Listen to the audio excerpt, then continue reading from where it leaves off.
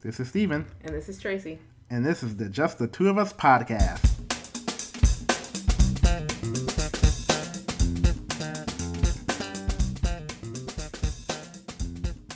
All right, so let's just get into it. We're going to talk about tonight the 2016 Oscars, also known as hashtag Oscars So White. Shout out to April Rain of Twitter for coming up with that last year. And let's just start from the top. What did you think of Chris Rock's monologue? You would think I'd have like plenty of time to think about this. No, right off the bat, I thought it was good. It was, he went there. He did go there, and I hadn't really like processed it. I guess I didn't have any deep thoughts about it. I mean, you know what I'm saying? Like I thought it was good. He made some good points. He tried to be, he didn't go there in the sense of like he just like threw in the dagger. But like he went there in a sense that like he tried to, talk about the controversy and talk about the Oscars being so white.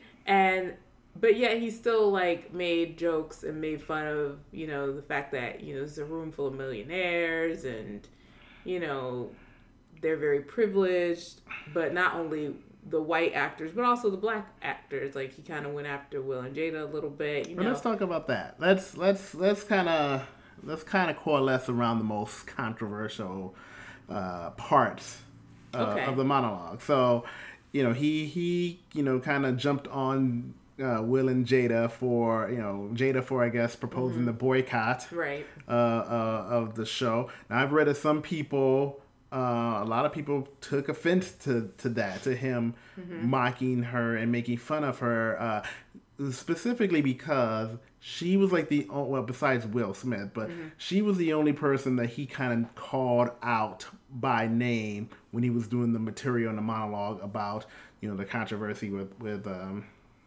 Oscars. Right. And some people felt like he shouldn't have done that. I mean, it was kind of cheap shot. It was personal.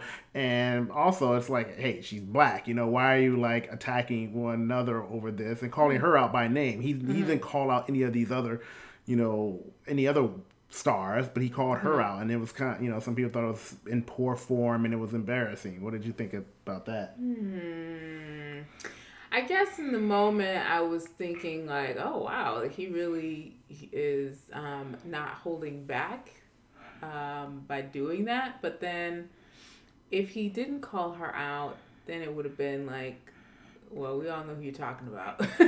But see, why did he even have to go there in the first place? Like, why did he even have to bring up? It wasn't just he brought up the fact that she called for a boycott. He brought up the fact she called for a boycott, and then he proceeded to make jokes at her expense. Like, do you feel as though that was fair game for him? Should he have done that? That's what some people are upset about. This is what I mean by I didn't think so deeply at any of this stuff because he's a comedian. He's gonna make jokes. Like I don't know. Like people take way too offense to so many things. See, the thing is, it's not, and I agree with you on that. I'm just playing devil's advocate here, but it's in the sense that okay, but why did he target her? It's like come on, she's the main one that like spoke out first and was like, I'm boycotting. I'm not going. I know, but some people feel as though it's like he could have. I mean. It's not Jada's fault. Jada's not the problem. Why did he make jokes at her expense because she talked about a boycott and she was going to boycott? Well, some black people felt let down by that. It's like, why are you bringing Jada into this and talking about her and making fun of her? Because I mean, he had tons of material at his disposal to make fun of this whole controversy and then the studio system and Hollywood in general. But then part of it he dedicated to making fun of a black actress who's out there who made a statement about the situation. So, playing devil's advocate, it's like, I see what they're saying. Like, it seems like he didn't have to go there. It was really just seemed mean-spirited. I guess I'm just kind of like... You're like, you don't care? Well... No, I don't. It's not that I don't care. I mean, I understand what people are saying. I feel like this is one of those things you would have to ask Chris. Like, why did you target her? Right, I mean, the first thing that comes to mind, and I'm just... Again, I'm just throwing it out there. I mean, maybe because, like, yes, they were the first. She was the first one to kind of say publicly, if I'm, not mistaken, that she and Will would boycott the Oscars, and she made a big statement about it. I mean, she videotaped something, right. Put it on Facebook. It wasn't just kind of like you heard it in passing. You know what I'm saying? It wasn't like the news or like media outlets reported it. Like Jada, is gonna, boycott her and Will boycott. I mean, it came from her mouth. Yeah. Then the next thing, hold on.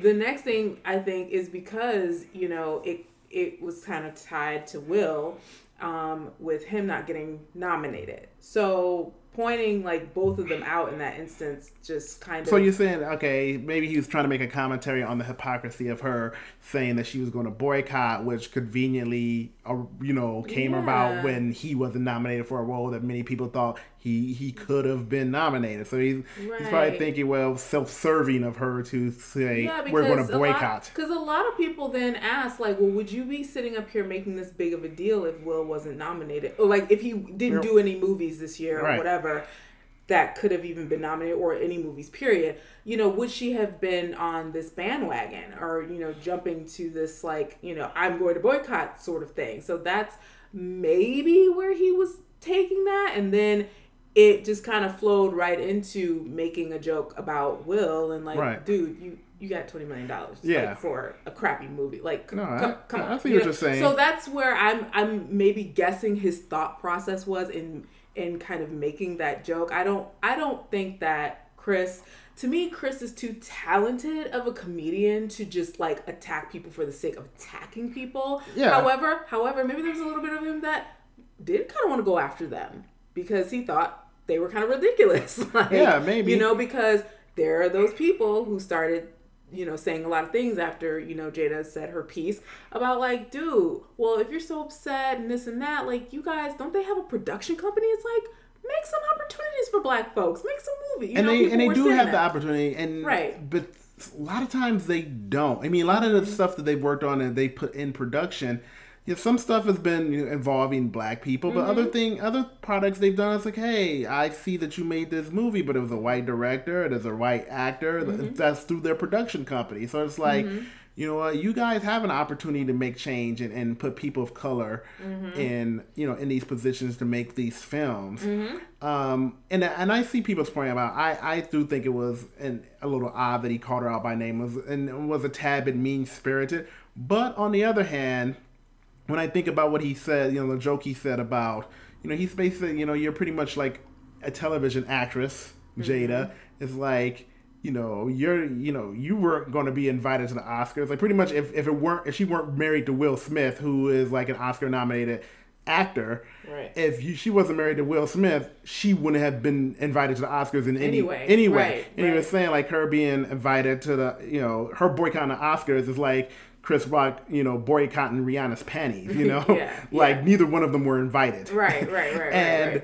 And it's funny because people made a big deal about that. I saw on Twitter, but not everyone. I don't want to be generalized and make a blanket statement, but I mean that's what we do on this podcast. But when she first announced this boycott and made the video or whatever she did a couple of months back, I saw so many people making that same joke. They were saying, well, you were going to be invited anyway. You're just Jada Pinkett, Right, exactly. People are making that same joke as like if she weren't married to Will, she wouldn't be invited to no Oscars anyway, This is the woman who made, what is she? What was the one? Woo. Like, come on, the star of Woo and Demon Knight is boycotting the Oscars. You know what I'm saying?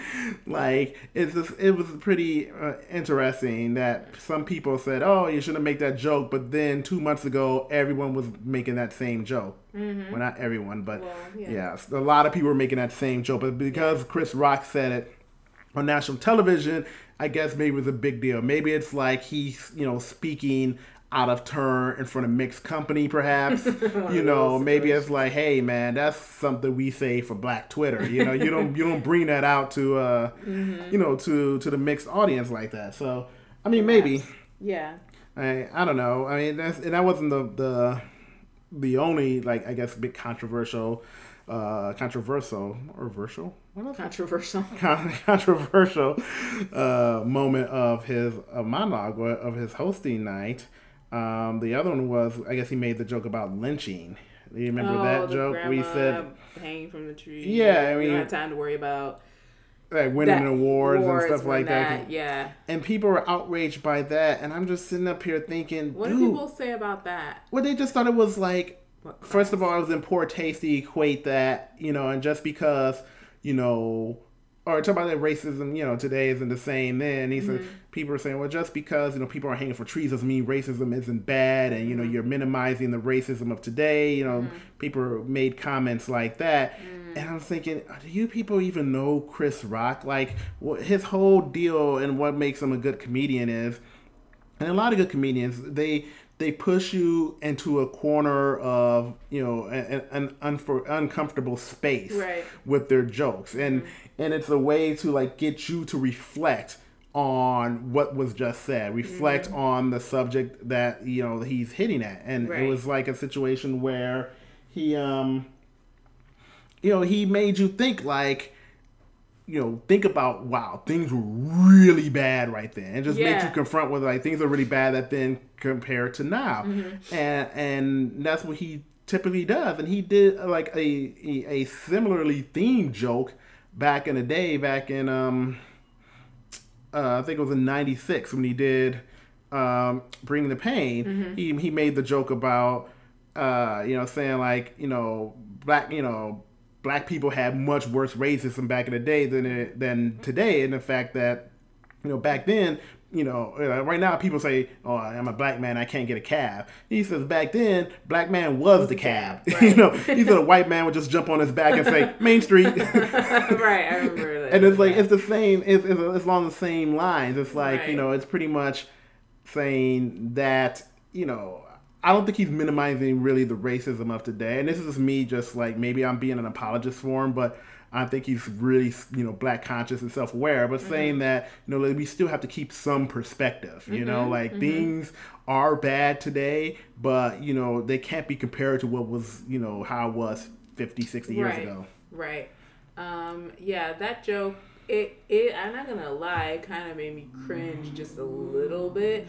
But because I'm black, like, I get it. And I just think this is one of those jokes that, because you're in a room full of white people, like, they're going to be like, oh, you know, because in this day and age right now, white people don't want to talk about race. They don't want to, you know, hear anything that has to do with slavery. Oh, and I think if you bring up race, you're just, like, whining. And they're like, get over it. That's their whole thing. Get over it. To that point where, I mean, gosh, do we talk about it so much that it comes across that way? I don't know. But, like, you know, that was just kind of how that joke came across to me. Like, at first, I was just kind of, like, cringing. Maybe I cringed more so because it was the audience. Right, exactly. You know, and I think that's what it is. Because, you know, the joke was told in that audience. If it was told at one of his shows, I don't think I would have cringed at all. Exactly. But I did still laugh. I mean, I laugh. But, you know, I was still like, that's true, yo. That's like, it's real. You don't want to hear it, but, like, that's true. Here's the other point I was going to make about, like, just in general, like, comedians, you know. And this was something I think maybe Louis C.K. had talked about or brought up, which was funny that he was actually there. I think it was him that brought it up. But, you know, comedians kind of have, like, a sick mind. Like, sometimes, like, their comedy comes from a dark place. And, you know, it kind of, you know, has to be, I don't know, I guess you just have to be on that kind of level. And I feel like today in comedy, like, you know, a lot of comedians have talked about it. Like, it's just a lot of things that you used to talk about, you know, maybe 20 years ago that you just can't talk about anymore because people get really offended by stuff. Right. You know, people, it's like PC overload. Like, people just get really, really offended by things these days. And so, and that's exactly how we talked about on our previous podcast, is modern comedy too politically correct, because you can't really say stuff. And, you know, I didn't mean to interrupt you, but I was just thinking about this Chris Rock thing, and I feel like people just don't feel like people just don't know what Chris Rock's comedy is all about. I mean, he hasn't had a stand-up special in about 8 years, I think. Okay. So I don't think people really realize, he pushes the envelope. I mean, just because he's being asked to host stuff like the Oscars doesn't change the man underneath. I mean, one joke that always sticks out to me, especially since it's in a recent event and in the news headlines recently, is the O.J. Simpson trial and him, murdering his wife. And I'm not even going to put up the pretense of saying allegedly. He straight killed his wife and Ron Goldman. And Chris Rock had a joke back in the day, back in whatever, 96 or whatever, right around the trial, where he said, he talked about how OJ,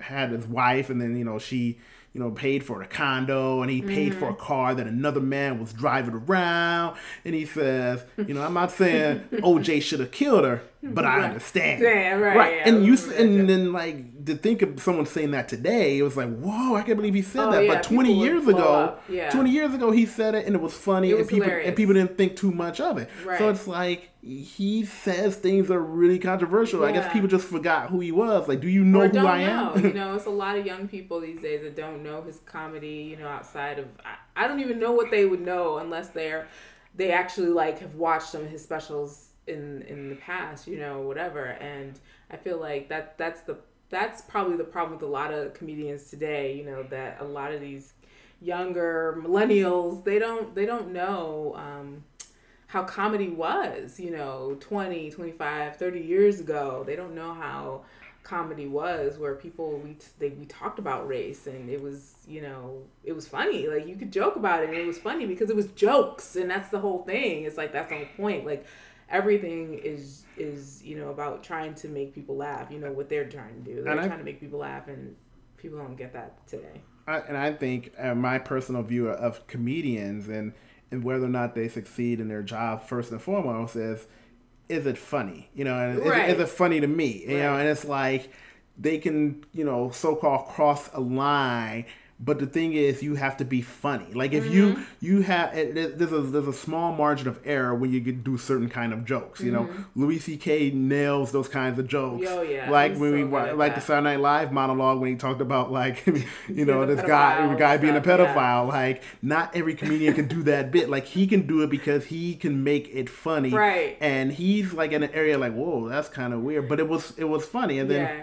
For me, with Chris Rock and his monologue, just speaking overall, it's he tried to dance that line on a number of occasions and didn't quite nail it. He didn't quite nail the landing that he needed to, considering the degree of difficulty. Right. So it sounds if it was really uproariously funny, I think the backlash would have been a little less pronounced because it was funny and people only remember the fact that it was funny. But when it's not as funny, or especially like you said with the crowd that they had there, and everyone's feeling really uncomfortable, they don't laugh. Yeah. And then kind of the audience at home, since they don't hear laughter, sometimes people tend to not laugh unless they hear laughter. So then the joke comes across as, wow, that wasn't funny. That was really mean-spirited. Yeah. So I think first and foremost, you have to make sure it's funny. And then I think his problem with the monologue was not every joke he did really landed, and then it just amplified things and made it sound worse than it actually was. Yeah, I agree. I lost my train of thought of what I was gonna say.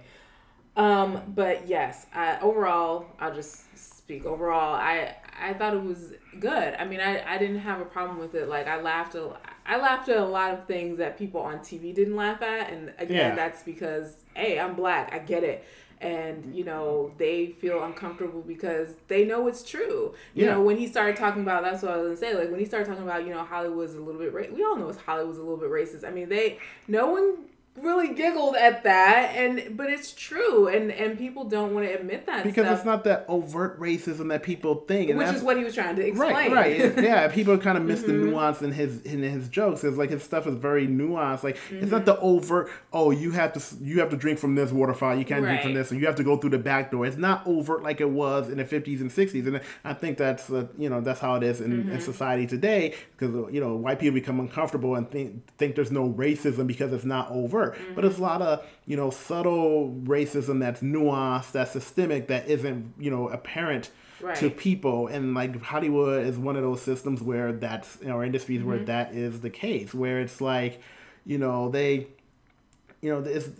find ways to exclude people of color, and just in slight little ways. And Hollywood comes off as very liberal, but in lots of respects is very, very conservative. I mean, if they were so liberal, I mean, it wouldn't be a case where only like, I don't know, I think it was like 18 black performers have been nominated for like best, for acting nominations, like in the history, or it was something like that. I mean, 18 people have been nominated, right? And even less than one, which is kind of ridiculous considering like the Academy Awards been around for 88 years, right? And you understand that, and we all understand like the first, I don't know, 15 years, 20 years, I don't know, like whenever like the Oscars started, we understand like obviously a lot of black people aren't going to be nominated back then. But at this point in time, definitely the last 20 years, we should have seen a lot more progress, Yeah, I don't think people just really recognize, like, there's a lot of little subtle racism there. Another thing I want to talk about, another, I don't know if you remember the bit he did with the Asian kids. Oh, yeah. A lot of people hated that one, especially, Asians, Yeah. A lot of East Asians did not care, and those of East Asian descent did not care for the joke, saying that he trotted them out.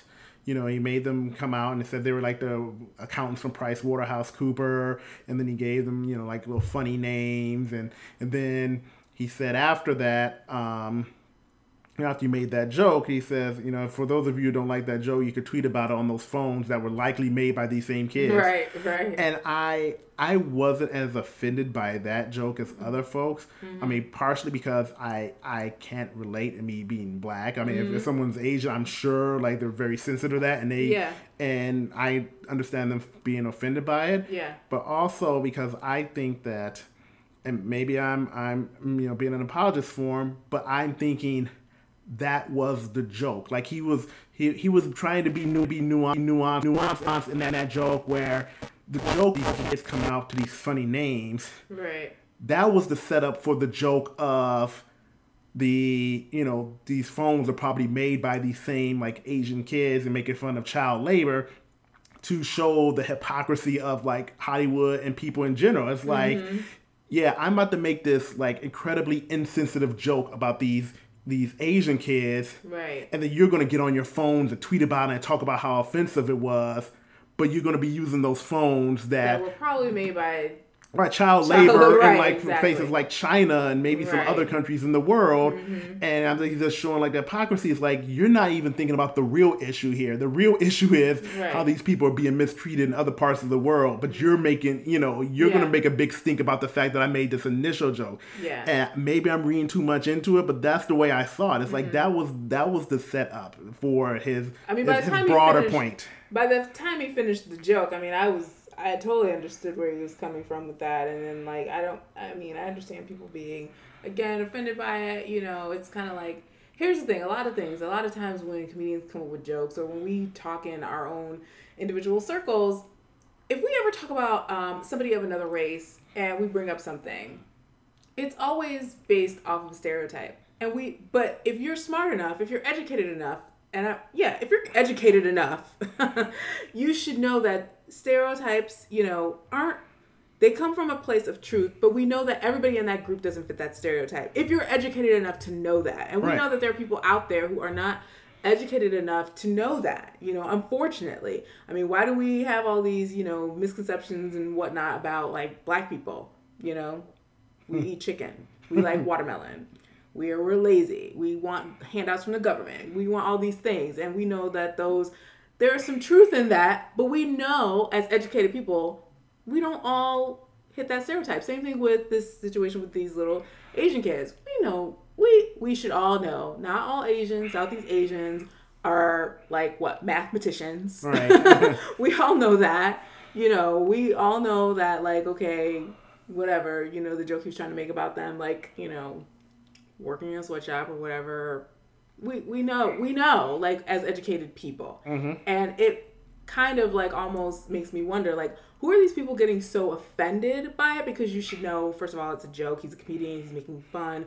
But second, like, why would, like, somebody just, like, blatantly just get up on a stage in front of millions of people and just make those kinds of, you know, comments about, I think you know what I'm saying? I think it's like, part of the situation they're not giving him enough credit. Like I said before, I think he's a very sharp and comedian, and a lot of his jokes are nuanced. And I think that was one of those very nuanced jokes where the kids coming out on stage was the setup for the you know, the commentary on, you know, child labor, and everyone's like a fake liberal because they get outraged over stuff like that, but not over the real issues. And I think he was trying to set it up like that, and I think a lot of people just missed it because they thought the obvious joke was, oh, he's just making fun of agents. He made up these like funny names, and it's like, dude, that's pretty like lowbrow. I mean, I mean, Chris Rock isn't the greatest comedian in the world, but I do think he's a step above that. Yeah, no, you know? Totally. Yeah. And the thing is, I don't know if many people realize this is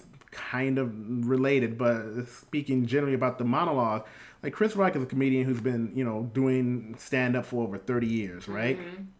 He has lots of friends in the industry, and how these gigs go when you're asked to like host an award show, you know, comedians, they'll lean on their friends, other comedians, to submit jokes. So what they do is, so, you know, he's close friends with like Kevin Hart and Dave Chappelle and you know, Eddie Murphy and Jerry Seinfeld and Whoopi and Adam Sandler and Mario Joyner and JB Smoove, and all these people, right? And, you know, I'm sure he reached out to Louis C.K., reached out to them and said, hey, give me some jokes. And I'm sure they fed him jokes for the show. And then also for these shows throughout the night, him and the writers are getting new jokes as stuff develops during the course of the show. The people are sending in new jokes and say, hey, go out, when you go out this time, you know, say this or whatever. So it's not just, okay, I'm Chris Rock, I'm coming up with this joke. It's like a lot of people are chiming in on these things. And, you know, I think in a situation where it's not like, I think it's like a lot of those people that I just named, if they did in fact contribute jokes to him, I think a lot of them are a lot smarter than to go for the obvious. Yeah, we're gonna make fun of these little Asian kids, right? Like, and they're Asian, right? And I think those people are very smart, and I think the fact that they, you know, I presuming that they all, you know, submitted something, that they were able to come up with something that, you know, wasn't the obvious joke, and I think people are like might be getting a little bit. I don't want to say too sensitive, because we can be sensitive sometimes. I don't want to like dismiss it, but I just think some people may have missed the point, or maybe they did get the point and they still didn't think it was funny. I don't know. Yeah, exactly. I didn't see it as offensive, because to me, I read the joke a different way, and I read as a different kind of commentary. Right. I mean, maybe that's what it comes down to. It's either you are smart enough to get it, and you get it, and yeah, I guess you can make that decision whether you thought it was, you know, if you got it, you either thought it was funny or it wasn't, or you just didn't get it, and then you definitely didn't think it was funny. Right. If you didn't get it, you didn't think it was funny. But yeah, I mean that's how it goes. But yeah, I mean, one of the things that I think a lot of people just don't know with you know, him is just, you know, that I don't think he's out there just making fun of people, like, just for the sake. Well, he did make fun of Stacey Dash, and that goes back to what we can talk about that next then. Yeah, the Stacey Dash thing. Because you said like some people are smart enough to get it and don't think it's funny, and do think it's funny, or then people who don't get it and definitely don't think it's funny. I think the Stacey Dash bit fell right into that that category. But I mean, I have to admit, like, I wasn't quite sure where he was going with that. Something that was a little, because I was thinking maybe he was, because like I said, he's very black conscious. I mean, if you read his interviews from recently, as a year ago or a year and a half ago, when he was promoting this Top 5 movie, and he talked about race and racism in Hollywood. He's a very astute observer of race. And I think with the Stacey Dash thing, I think basically he was essentially making fun of Stacey Dash and her crazy, you know, Fox News talking points views. Right. And he put her out there on stage to be embarrassed, because he knew everyone was going to be like, what's going on? This is so weird and awkward. And she comes out and no one's clapping. People are like, what's going on? And then she's going to feel awkward on stage. And I think he was setting her up like she, in fact, in that situation was the joke. And she just looked like a fool on television. I mean, a lot of people think it was a failed bit. I think she was the bit. I think he got exactly what he wanted by like trotting her out on stage. I mean, maybe I'm reading too much into it again, but that's the only way I can really see that working is like he was really setting her up for the joke. Right. I mean, I assumed it was the obvious joke that here's this woman who has, black woman who said all these crazy things about black people and working for a very conservative news network. And here she is going to be, supposedly the new diversity outreach person. Right, exactly. So, I mean, I went for the obvious joke with that. Yeah. The thing where I wasn't sure was, I was like, does the audience know who she is? That's a good point. Because obviously the only biggest thing she's been in is Clueless, which was, 25 years ago or something like that? I have no idea. I'm just throwing out a number. And the second biggest thing was the All Falls Down video. Well, they definitely don't know that. But, yeah, I was thinking, do they even know who she is? And if you don't know who she is, you just really don't get it. If you know who she is... Right. And know what she's been up to... That was you have no idea. That was pretty much like that's what I didn't know. That was a Black Twitter joke. That was a joke for people on Black Twitter because everyone on Black Twitter knew exactly who she was, obviously, and then they could see the new head of diversity outreach or whatever it was. Right. They understood the joke. Whether or not they found it funny is another matter, but I think they knew where the joke was coming from because she's a big topic on Black Twitter, and we all know about all the crazy things she said. Her and Raven Simone. Mm-hmm. So I think it's pretty much. Like if you're on Black Twitter and you knew that joke, you either found it funny or didn't. Mm-hmm. But I think the vast majority of people and people who were in the Kodak Theater had no idea. They just didn't know. They may not even watch Fox News to see that she says all this crazy stuff. Right. Taking craps on Black people in general. Right. Being a puppet for the network. So I think that's where it kind of failed. But if you're on Black Twitter, you got the joke. Yeah. You may not have found it funny, but you got the joke. Yeah, exactly. And it may have been one of those things that, you at home didn't laugh about it. Even though you got it, you didn't laugh about it because the audience didn't laugh about it. They were just kind of, confused and kind of okay, she was Happy Black History Month and, left. And everyone's like... Clap, what? Yeah, that was just really so it could have failed only because with people at home if because I was confused, but I mean I knew what was going on, but I did it's kind of I guess I was was there more to it? I think that's what I was waiting for. You expected more from it, and so that's why I was oh, this is awkward. Okay, this is weird because I'm is she supposed to be doing something else? But yeah. I didn't even expect her to come out. I thought he was just making, because they make those kinds of jokes before, they'll say, and so-and-so's here. And then, the person doesn't really come out. It's just a joke about that person. Yeah. And, I didn't realize that, she was actually going to come out. And he said, Stacey Dash. And I'm like, oh, wait, that's really Stacey Dash? I wonder how he got her to come. Well, just like Jada Pinkett, otherwise she wouldn't be invited to the Oscars, so she's like, I'm going to the Oscars. Yeah, I guess so. I mean seriously, how would she get to... What, she just gets an invite from him, I suppose?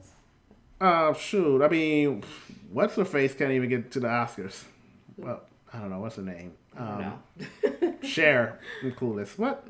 Alicia Silverstone. Yeah. Alicia Silverstone can't even get to the Oscars. You know what I'm saying? So she's like, I'm going to get to the Oscars then.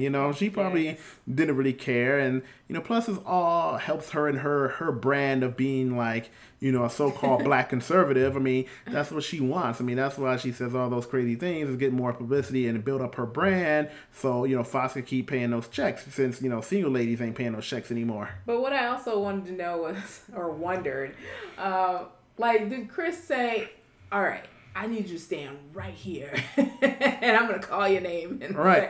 I'm just wondering, how did she fit into the joke? What was she told, or was she just kept out of it completely and was just come out when I call your name? And that I mean, she had to tell her the whole thing because she read she said the line. So she had to have known what the line was and what the point was. But I'm just wondering, was it explained to her in full, I'm going to do this joke about you? Yeah, I'm sure he did. I'm sure he did. I mean, I don't think he Kanye'd it and not tell the whole story like he did with Taylor Swift. She's cool with it. She was cool with that line. And then I'm not cool with that.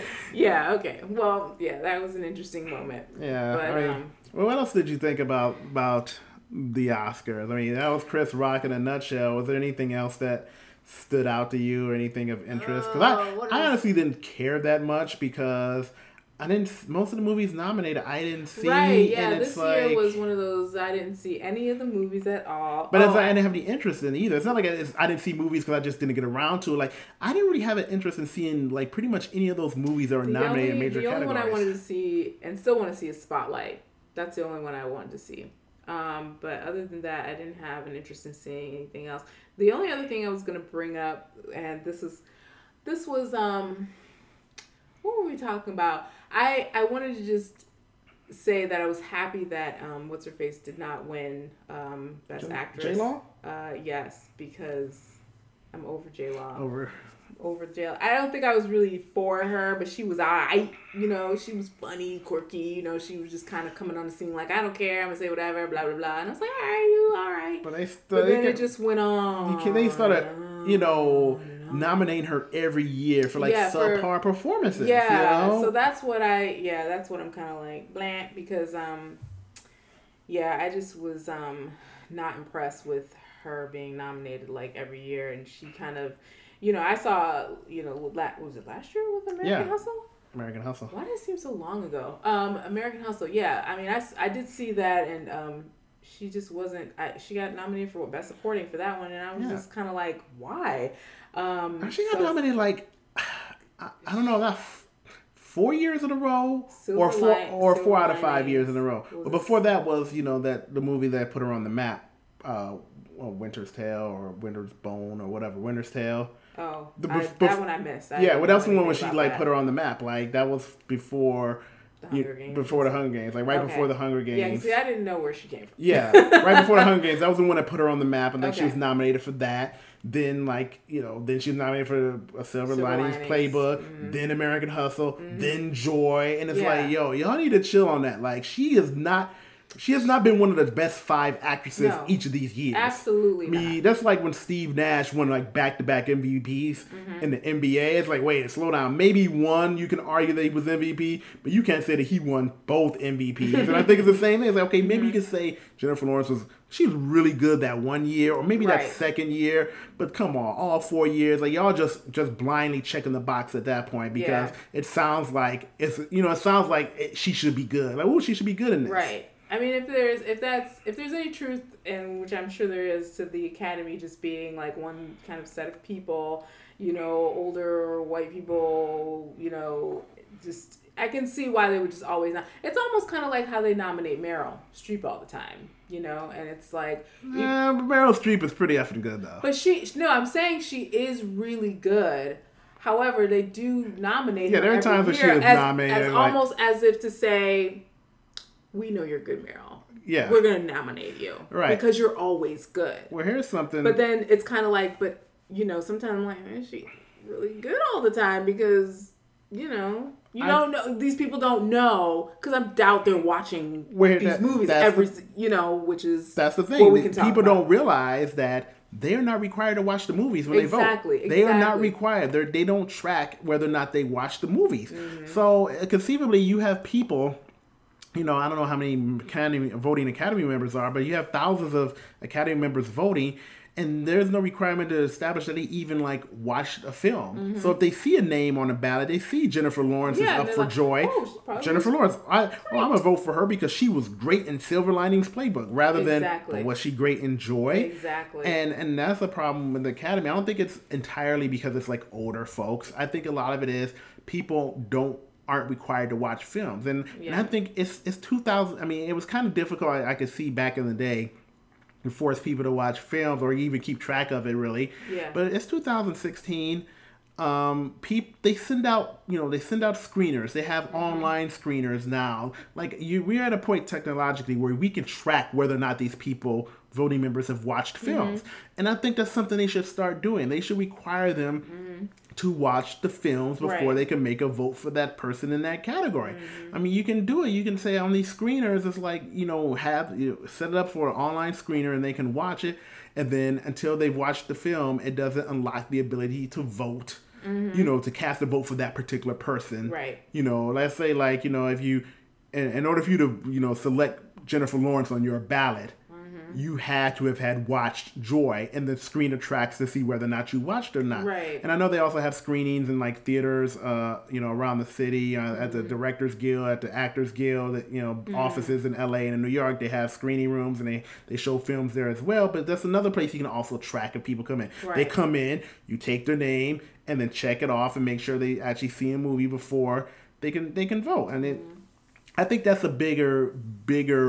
I think that's more helpful in getting a more diverse group of films and people nominated than just because it's just old white people. It's like, well, it's not just old white people. I think it's people in general who don't watch all these movies and who has the time. And let's be honest, they're working. They're working. I mean, they're out there making movies and doing things, and they have families and things like that. They don't have time to watch like 75 films, to see all the performances. Yeah, I mean, but if that's the case, then that's a big problem. You know what I'm saying? If you're it like is. That's a big problem. And that's why I think they should force them to like some sort of system that tracks whether or not they watched films, and prevents them from voting. Unless they can establish that they watched films. Like if you want to vote for somebody in a particular category, you have to, at very least, have established that you saw that film. Mm-hmm. You just can't do a check mark. Right. Yeah. Yeah. But I mean, I still think the age of the members, the what is it, male? It's like 94% like older white men, right? Mm-hmm. It's like over 65 or something. They've been saying I mean, that's still a problem, and they do need to get more ethnically diverse people in the actual, because isn't it a group? It's not just like everybody, because like once you've like been nominated for a film, like aren't you then part of the Academy or whatever, like you can vote for stuff? No, not necessarily. You're invited to join the Academy. Okay. And you have to be like sponsored by like another Academy member. Okay. So that's how all the actors and whatnot. Yeah. So being nominated does help you become a member of the Academy. Right. And definitely if you weren't a member of the Academy. Right. Okay. But it's really like invitation process. They send out invitations to like a few hundred people each year saying, can you join the Academy? Right. And the problem is like the Academy, the awards are for this particular body of film people. So it's not everyone in Hollywood. It's for people who are within this Academy. So this few thousand people are in the Academy are the ones that are making the decision. So it's pretty much like a very specific group of folks. So it's really hard to like get a feel for like, what are, what is the best work, the best art of the year when you have, a certain number of people voting. And even then, like when it comes to figuring out who's going to be nominated in the first place, like it's a smaller group of people who work within that category are the ones that are making that decision. So for like film editing, it would be, a group of film editors that are part of the Academy. They will determine who are the 5 nominees. And then once it gets to the 5 nominees, everyone else in the Academy has an opportunity to vote, as I understand it. Okay. And those are the people, that small group of people, those are those groups, because it's several categories, and those are the people that are saying that people are saying is not diverse enough. Yeah, and that's the problem. It's like, so that's part of it with the nomination. Because it's like if you don't even get nominated in the first place, like it doesn't matter if they're like, 2,000 black people, for example, in the Academy, when only 20 black people were involved in the nomination process in the first place for like a particular category. It's like, well, okay, I didn't even get the chance to vote for Creed because the people who did, who decided the best picture nominees didn't put in Creed, Right. So people don't even get the opportunity. So there's a lot of moving parts and there's a lot of reasons for it. I don't think it's a simple reason. It's just too many old people or, people aren't watching the movies. A lot of different parts. Yeah, a lot of different reasons for that. So, well, what else? What else stood out to you? Let's see, just some good things. Although this was a very like moving thing. Lady Gaga's performance was great. I really enjoyed that. Wish she had gotten the Oscar for it. Because I was not really feeling the Sam Smith Bond song. And I think a lot of people were not. Yeah, I don't know why they gave that to him. thrilled about it. I mean, that's great that he won, but I don't know. There's been way better Bond songs. I mean, last time Skyfall was a good song. It was epic. Skyfall. Ooh, that was epic. Skyfall. Okay, you don't have to sing. Sorry. GoldenEye was my jam with Tina Turner.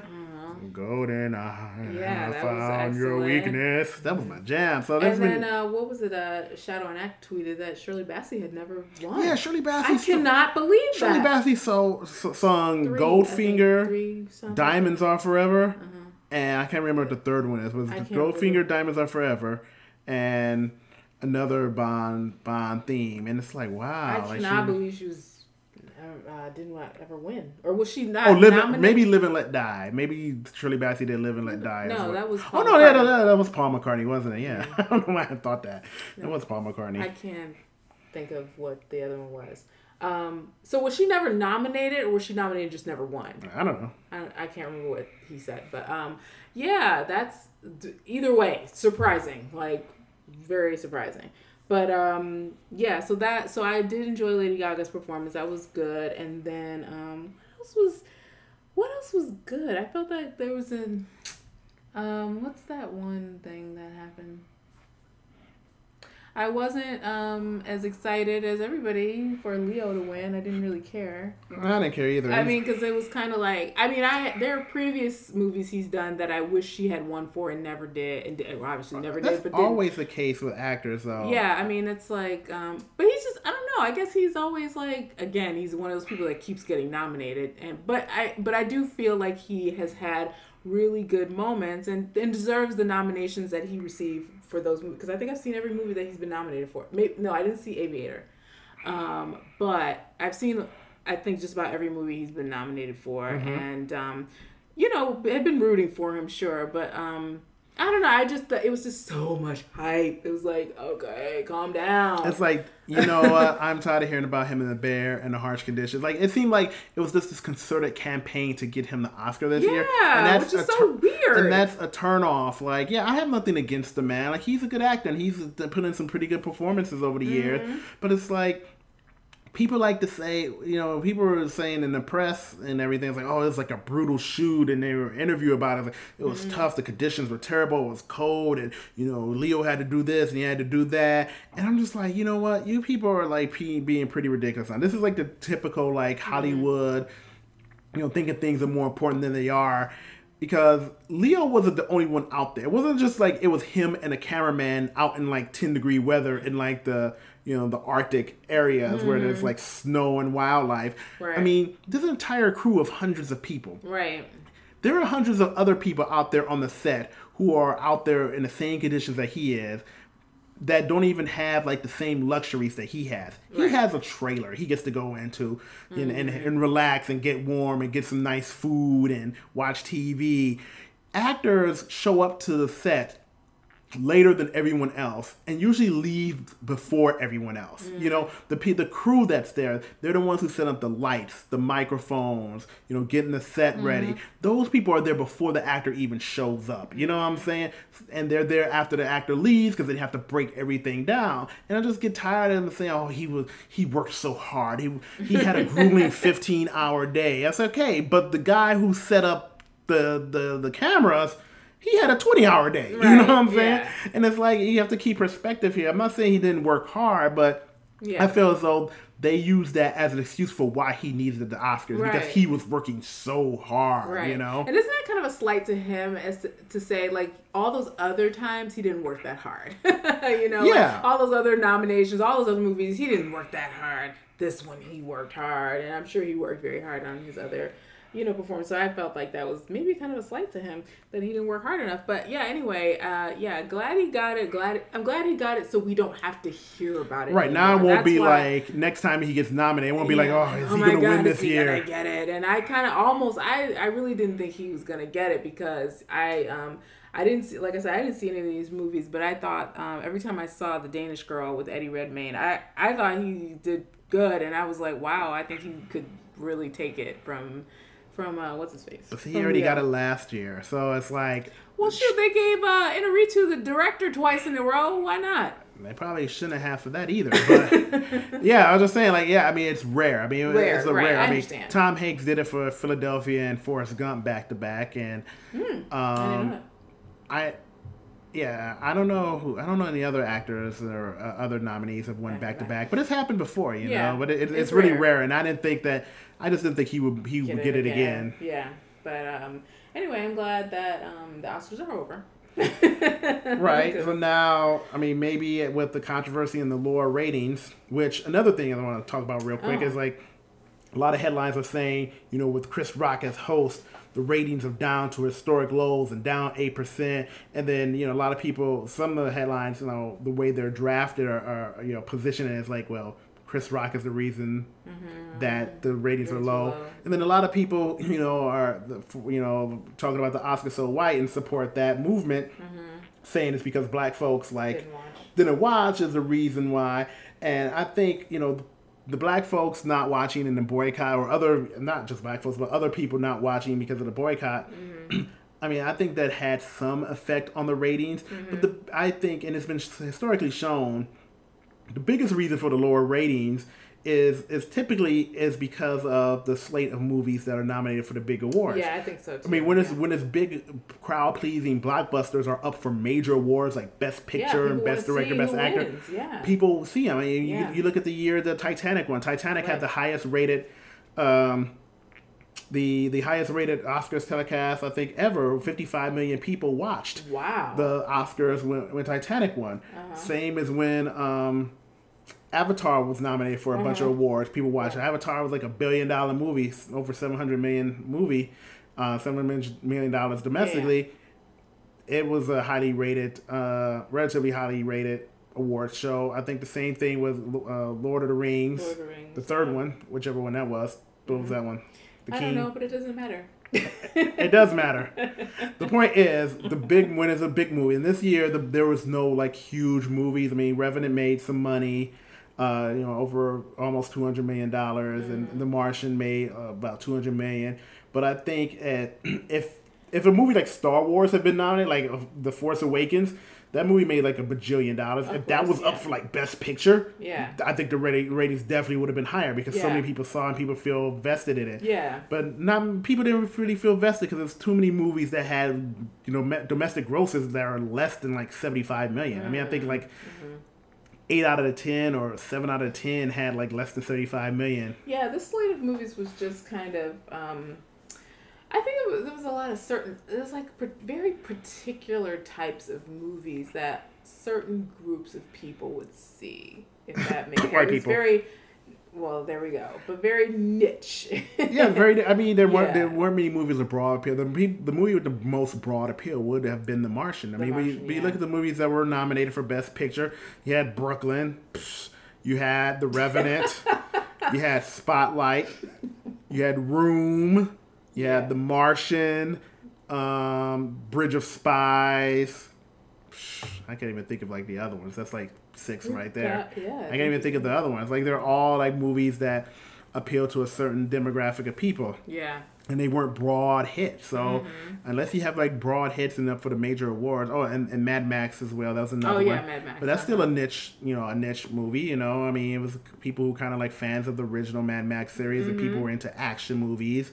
So there weren't any broad hits that made people feel vested in the outcome and make them watch. Yeah, I mean, you just saying all those. I'm like, yep, didn't want to see it. Well, you saw The Martian. Yeah, The Martian was decent, but yeah, you saw that. I mean, do you think it was worthy of Best Picture? No, it wasn't that good. Yeah, I mean, it was definitely entertaining. It was worth a watch on like, you know, Netflix or something like that. But I don't think it was like okay to go see that. Yeah, but I don't think it was like, oh man, this is one of the 10 best movies out of the 350 movies that were released in the past year. This is one of the 10 best. No, I don't think so. You know, I mean, for what it's worth, I think Sicario was better than that. I mean, Sicario. A lot of people were tweeting that. They felt that Sicario should have been nominated. Sicario definitely should have been nominated. I would not have been mad if Creed had been nominated. Creed.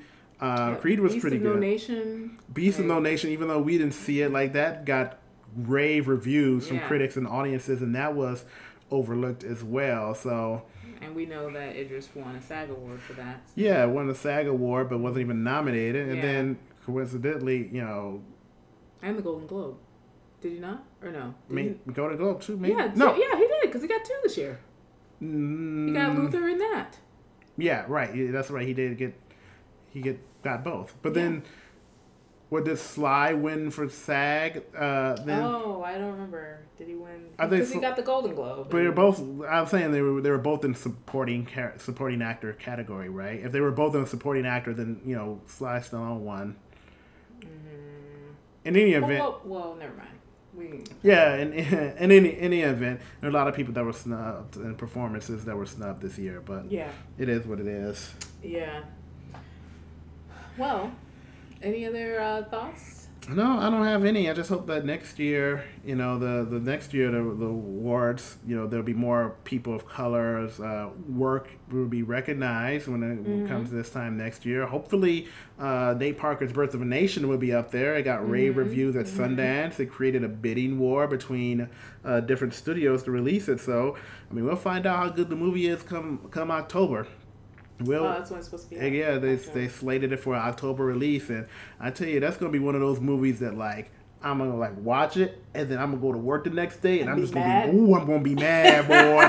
I'm gonna be mad. I'm gonna be looking at those folks, man. Like a few months ago, 12 Years a Slave was on cable, and I watched it. I watched some of it again, and I was like, man, I don't know why I'm watching it, because I'm just getting madder watching this, I just don't even know. I just don't even know. I said after seeing 12 Years a Slave, I did not want to see any more slave movies. But this is a slave movie where my man fights back. I know, and I'm interested in that. And I'm just like, oh my god, let's do a Birth of a Nation watch party. We grab some folks, we all go to the movie theater. It'll be a good time, man. Oh my god, that'll be so much fun. We'll watch the people. No, I'm just like. We should go see it. We should go to Bethesda. We should go to Bethesda Row or wherever the movie theater is in Bethesda and watch it with that audience and see how people react. You're just itching for a. I'm itching to see what goes down. That's what it'd be. I'm itching to see what goes down in a movie theater in Bethesda with Birth of a Nation and the black man, escaped slave or free slave, killing all the slave masters, men, women, and children, and see how people take that in. That'd be interesting. I don't know. We'll see. We'll see. But anyway, thanks for listening. Thanks, guys. And we'll see you guys next time. Peace out.